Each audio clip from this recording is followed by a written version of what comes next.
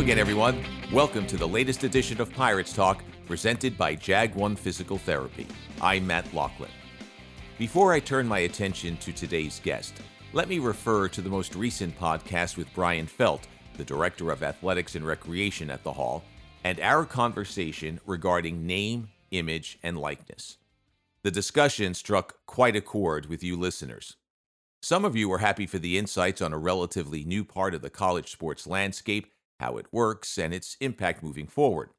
Others were a bit more concerned about how Seton Hall will compete in the space.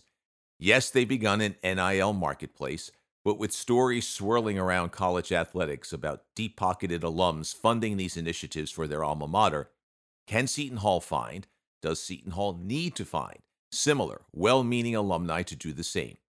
It's a real area of anxiety, and one I hope to cover in detail on a future podcast.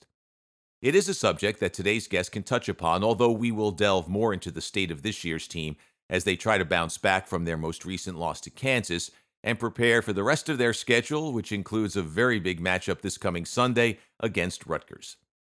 Adam Zagoria is a well-known and respected name in the sports world, especially in the realm of college basketball, where he is an acknowledged insider. His work has appeared in the New York Times, the Star Ledger, and other national publications, including Slam and Forbes.com. He covers Seton Hall for the Ledger and its online outlet, NJ.com. He is also an ultimate Frisbee aficionado, and he joins me today on Pirates Talk. Adam, thanks very much for joining us on the show today. I really appreciate your time. Before we dive into Seton Hall and a whole bunch of college basketball topics, I got to ask you, because I used it as the introduction, your ultimate Frisbee connection. How did that all come about? Yeah, it's funny. I just turned 54 years old, Matt, and I've been playing Ultimate since 1988. I started playing at Wesleyan University in Connecticut in college, and kind of changed my life. And a lot of my friendships and stuff are through Ultimate, and I'm now playing in what's called the Great Grand Masters division, which is over 50. And if you told me when I was 20 years old that I'd be playing in something called, GGM Ultimate, I would have looked at you like you were crazy, but it's still a lot of fun. Oh, I can imagine it is. And hey, it keeps you young, right?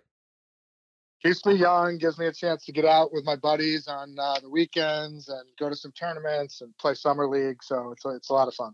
All right. Well, continued success there, and I do admire the fact that you're able to keep getting it done. And we won't mention the age. We'll just call it, what's it called? The great, what is it called again?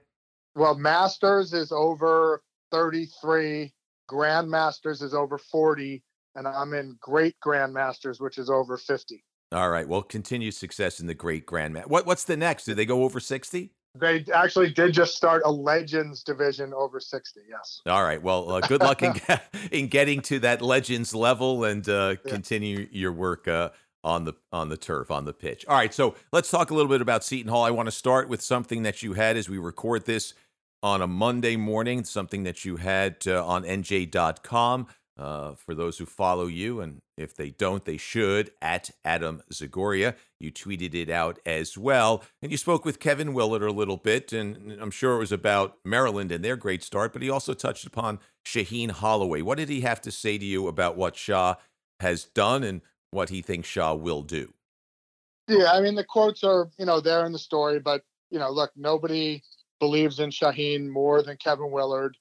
He wanted him to get the job when he left, and he's been a big supporter. And he says, Shah's going through some natural struggles once you move up a level from the MAC to the Big East, but that he's the right guy for the job. And, eventually he'll have more success than PJ had at Seton Hall, which, that can only... You got to win one more game, but that happens to be the national championship game. Yeah, that's you can only get one more rung higher than what PJ did. So, he's sticking up for his guy, and, he's going through some bumps and bruises right now, but he thinks he'll eventually get it done. And obviously Kevin's off to an 8-0 start at Maryland. They'll probably move up in the poll on Monday. And I think he said he's never been 8-0 before in his coaching career. Well, I saw that quote that you had in your story, and realistically, I mean, even at Seton Hall, as much as that was a big step up for him, and he had a great deal of success there. Yeah, when he was at Iona, he was playing big teams that were better at the start of the season as they wanted to kind of pad their resume and get their start off in a good fashion. And Iona would want to reach and play a big team. Yeah, it makes sense that he wouldn't be 8-0, at the start of his career. So kudos to him. Do you think there are some Seton Hall fans that really don't understand what he did for the Hall, like what it was like when he took over and where he left them? I mean, I hope they appreciate it. I mean, you know, Kevin's off to a really good start. I don't think anyone saw uh, he expected Maryland to do this. They've beaten Miami, they've beaten some good teams, and then the next week or two they have games against Wisconsin, Tennessee, UCLA, and then they actually play St. Peter's, which is kind of funny. Um, Look, he made Seton Hall a consistent NCAA tournament team. Never really was able to get them, out of the first round except for once. So we'll see in 3 or 4 or 5 years kind of how Shaw's record, stacks up. So on to this Seton Hall team, 4-4. They've lost their last three. They got blown out by Kansas. What do you make of the first 8 games? Well, I mean, look, I think Shaw's obviously frustrated. You can tell that, by his comments on the radio and with us after games. He doesn't like to lose. He wants to win. And, I think there's an old expression, it's worse to, you got to kind of hate losing more than you love winning to be successful. And he clearly, doesn't like to lose. He's obviously not real pleased that some guys have been injured and, has indicated a couple of times that, back in his day, guys played through injuries and now maybe they don't as much. Excuse me. I think they're also kind of lacking a go-to scorer at the end of the game. Like, maybe Seton Hall's been spoiled in recent years. You had, excuse me, Miles Powell and Sandro and Jared Roden. And now I don't think they really have that go-to guy. I mean, they have 3 guys all averaging about, 11 and a half points, and Tyrese, Alamir Dawes, excuse me, and Dre Davis, who's hurt. And, none of those guys has really looked like they've been able to take over a game late. And, sometimes they go missing late in games. And the same with Kadari, although Kadari did have a good game against Kansas. So, they don't really have that go-to guy. And I think that's, maybe that person will emerge during the season. Maybe it'll be a different guy at different times. But I think that may, prevent them from, being the best team they could be. You are what your record says you are, Bill Parcells famously said, and so they are 4-4, and they've lost 3 straight. But they have so many new pieces, and I'm not looking to make an excuse here, but he's a new coach. It's a new system, a new way of Yeah. doing things. They've got a ton of new players that moved into the program from other schools. And Defo should be familiar, of course, because he played for him at St. Peter's, but others are trying to learn him. He's trying to learn them. How much do you think that has resulted in this wonky start for Seton Hall where they'll play defense, but they can't find an offensive flow?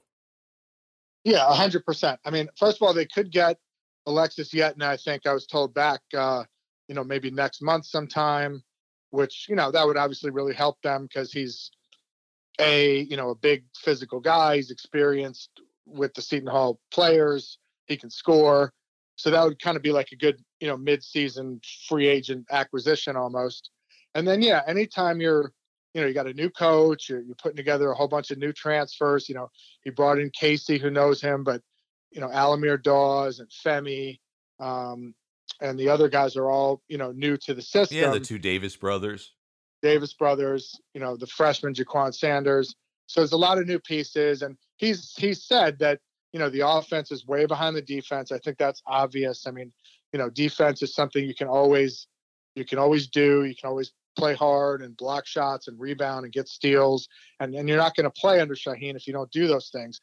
But the offense is going to take a while, and it'll definitely be interesting to see how much different it looks in February and March than it does now. Everyone, including the head coach, hoping that as Yeah. the season moves along, you'll see that improvement. He'll need that time. You mentioned the injuries. I mean, he pointed it out, I guess maybe a week or two before the season started. Like, I didn't have my guys. I had so many guys out with injury. They've started to come back a little bit, but still, yet in his absence, to me, I don't say it's gone underreported because it hasn't. You and your fellow chroniclers of Seton Hall basketball have pointed it out. But he's really their only strong inside presence. Trey Jackson wants to be outside. Tyrese is more a face the basket kind of guy. They have size, but not yet in his inside size, if you know what I mean. Yeah, absolutely. I mean, I think Tyrese is a guy, he's obviously more comfortable facing the basket. Hmm. One thing they've struggled with here, I mean, first of all, they missed a lot of free throws. They turn it over, about 15 times a game. I think the other night they had the stat during the Kansas game that 22% of their possessions result in turnovers. I mean, that's not good. And what were we saying? Oh, and then they missed a lot of layups. I mean, Tyrese had a couple bunnies in that game he missed. Trey Jackson's missed some layups. They've left a lot of points right there at the basket. So, they have to get tougher converting those. And then obviously, if they're able to add Alexis and he's healthy, that should help. Kansas doesn't surprise me. I mean, maybe in the end, the final margin of victory for the Jayhawks was a bit of a surprise. But, given that Seton Hall was playing the way they were going into that game, you're on the road. I mean, come on, it's Kansas, the defending national champs. I don't Yeah. know that many people gave them a shot. The game that concerns me, I want to get your thoughts on it, is the Siena game in the ESPN Events Invitational. They just didn't play well, and yet they had a lately. They were finally able to overcome all their rough play, get a lead. It was only 1 point, and I thought, okay, now in the final few minutes they'll take some control here. But boy, the offense it was one guy trying to do something. They just seemed confused out there. What is your thought about that last game in that ESPN Events Invitational? Yeah, I mean that's a bad loss. There's no two ways about it. I mean, Shaw was pretty pointed after the game. He said the two best players in this game were wearing Siena uniforms. And that's he's calling his players out there, and Yeah, that's that's got to scathing yeah, criticism. that's got to sting his players. And you win that game and you come out of there 2-1. You're feeling pretty good about yourself. You go to Orlando, you win 2 out of 3. Instead they go 1-2. Now they've lost 3 in a row. And look, we've talked about this many times when Kevin was the coach. Not that Siena is some big, huge NCAA tournament resume win, but it's not a good look to lose to them early. And you got to get these kind of wins in November and December. They'll have a few chances in the Big East. You're going to play UConn twice. They're ranked. Creighton twice. But right now, those are the only 2 ranked teams in the Big East. Maybe Xavier. And right now, really, their only win of significance is Memphis, which looks pretty good. They're going to play Rutgers here on Sunday, which is obviously a huge rivalry game. But Rutgers has now beaten Indiana. If they could somehow beat Rutgers at the RAC, which is we all know is a very hard thing to do, or I'm sorry, Jersey Mike's Arena. No, it's the rack. Come on, let's be honest. I know we all Yeah, got to pay the bills, but everyone should call it the rack, exactly. right? I mean that's a good win, but otherwise you start looking up and it's like, okay, what wins do we really have? Right now they're a borderline NCAA tournament team. It's obviously still early. What do you think about the matchup at the rack? How do you see things shaking out? Obviously, it's one of the most difficult places to play, and I think going into the Big Ten and winning the games they have at home against some Big Ten opponents, that seems to have elevated its image nationally in terms of a difficult place to play. So the challenge is clearly there. Personnel wise, though, how do you see things shaping up? Yeah, I was actually just at the RAC like a week ago, or whatever, when they beat up on Central Connecticut State. They got Caleb McConnell back for that game, and then they got Paul Mulcahy back this week. So, Rutgers is fully healthy. Obviously they're going to have a huge, crowd support there. And, the bottom line is, I've seen some people on Twitter or the internet, Rutgers fans calling Seton Hall South Orange Community College. There's not a lot of love lost. But the bottom line is, in terms of an NCAA tournament resume, that win would help Seton Hall, and, a loss would be another loss, obviously. What do they have to clean up? Is it just finding offensive consistency? I mean, they definitely got to make their free throws. Yeah. They leave way too many points at the foul line. They got to make the layups, as we said. He came out of that game telling Dave Popkin and the radio guys he saw some things that he can build on. So they'll get a game here Wednesday against Division II Lincoln. I'm not sure how much that'll really tell us. But I think Kadary is a big key. He had that one game last year. He scored 27 against UConn and just took the game over and showed he was capable of doing that. Obviously Shaheen's kind of said a couple times this year that Kadary has to be that guy. He's a second team All Big East player. He's got to step up, and he does other things. He'll finish a game with, 7 rebounds and 5 assists and, 5 turnovers with 5 or 7 points. But I think they need to get, 12, 15 points a game at least out of Kadary. They need guys to consistently be there offensively. Yeah, he's got size too. He can be a beast. So who are some of the guys that are new to Seton Hall? And we'll just ask you a few more questions and let you be on your way. And thanks again for your time. Who are some of the newcomers, if you will, that have to now step up out of the shadows? Is it Dawes? Is it one of the Davis brothers? Who will it be more than who can it be? Who do you think it will be that steps up? Well, look, if Dre Davis can, if this knee thing is lingering all season and he's kind of in and out of the lineup, that's, I think that's a really not a good sign for them. He's been very active offensively. He was their leading scorer until he sat out. He's an experienced guy, played at Louisville, played in the ACC, not afraid to get into the paint and get active. So I think he could really help them if he's healthy and consistent, but that's obviously a question, and his coach doesn't like that. Al Dawes can shoot it, but, he has nights like Kansas. He was 3 for 11, 7 points. Some nights his shot's not going to fall, and he has to learn to, attack the basket and get to the foul line a little more on those nights. Femi, I like. He's a guy 6'6", who can do a bunch of different things, facilitate. He rebounds pretty well for his size. He can score a little bit. So these are all guys that, need to be, more consistent. If they can get 3 or 4 of those guys, along with Tyrese, to score, 10, 12, 13 points on any given night, I think you could win. If you only have 2 of them, and the other guys go missing, then, you're not going to win too many games. Yeah, too easy to defend if you're only getting points from a couple of sources. Last week I had Brian Felt on, and we talked about name, image, and likeness and Seton Hall's foray into the marketplace there. And I'm just wondering what your thoughts are. What are you hearing? Because you're so connected to college hoops, but just as importantly to the recruiting world. What's the story about NIL, the Big East, and where Seton Hall is and where they have to elevate a bit? I know, Shaheen has said it. It's kind of been veiled, but it's clear that he says Seton Hall needs to do more. Yeah, I heard your interview with Brian. I thought it was interesting.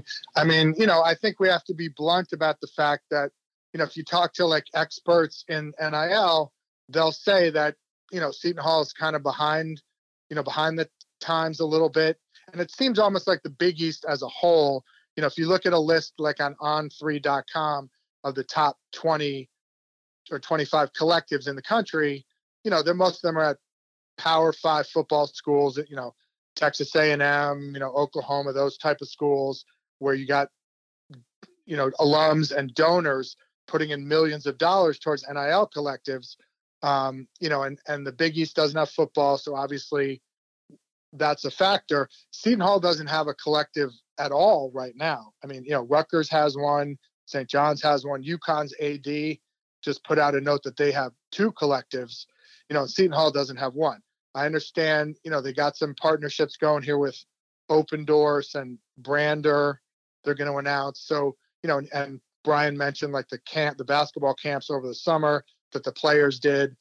But, I've talked to some guys who say you got to spend, X amount of money in the millions in order to have a top 25 team or a competitive team. And, they don't really have that right now.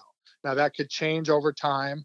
Shaheen's obviously indicated that he's lost some recruits, because of it.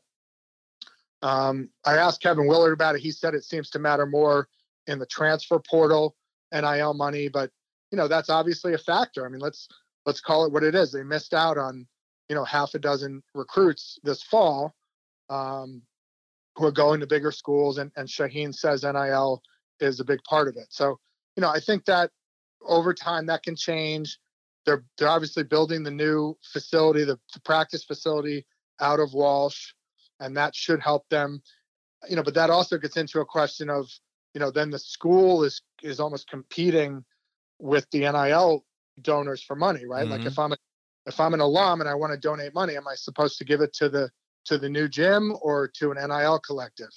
So they got to kind of, get that figured out.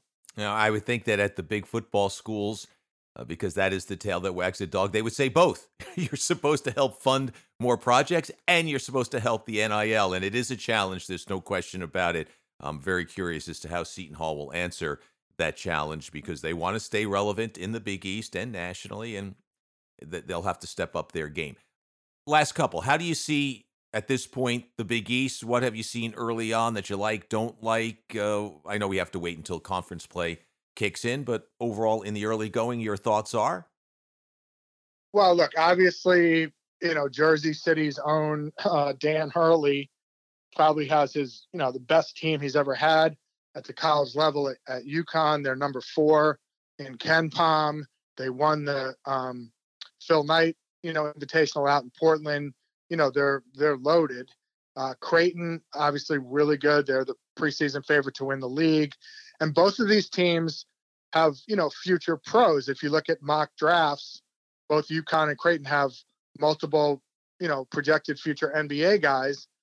The Big East isn't really known for producing one and dones, but you have older second, third year, fourth guys who are future pros. Those are the teams, that do well. When Seton Hall won the Big East tournament, they had guys like Isaiah Whitehead, guys who are future pros.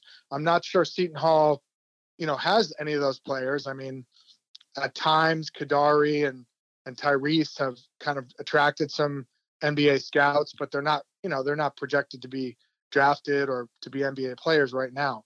So I think the bottom line is, you have older teams, experienced teams with future pros mixed in with some really good young guys. That's going to be the key to succeed for any team.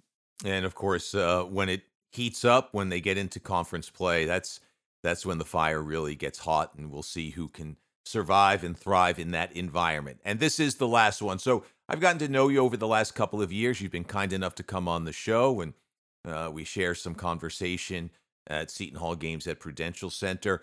But what I didn't know until I was doing a little research for this show is that you own an Emmy Award. How did you earn the Emmy Award? Yeah, thanks for all the props.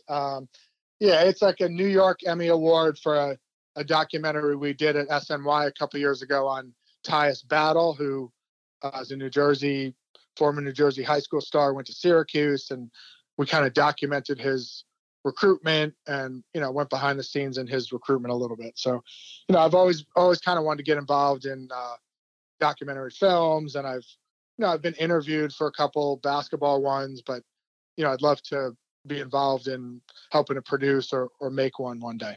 Well, very cool. Congratulations on that Emmy, and hopefully many more, maybe an Oscar in your future on the documentary scene, Adam. You can always dream, Matt. You can always dream. Dream big, my friend. Thank you again so much for your time, and we'll see you along the way at some Seton Hall games for sure. All right, Matt. Good talking to you. Take care. Be well. And that will do it for this edition of Pirates Talk, presented by Jag One Physical Therapy. I'm grateful to Adam Zagoria for giving me so much of his time. You can read Adam in the Star Ledger, at NJ.com, at zagsblog.com, and you can follow him on Twitter at Adam Zagoria. Pirates Talk is available wherever you subscribe to podcasts. I invite you to rate the show, leave a comment, I'd love to hear from you. Thanks to Pat Christensen, the sound engineer of today's show and the writer and performer of the Pirates Talk theme. His help is invaluable, and I am most grateful for his support, but more importantly, for his friendship. And thanks to you for your company. It's very much appreciated. I'm Matt Loughlin. Until next time, be safe, be well, and let's go Pirates.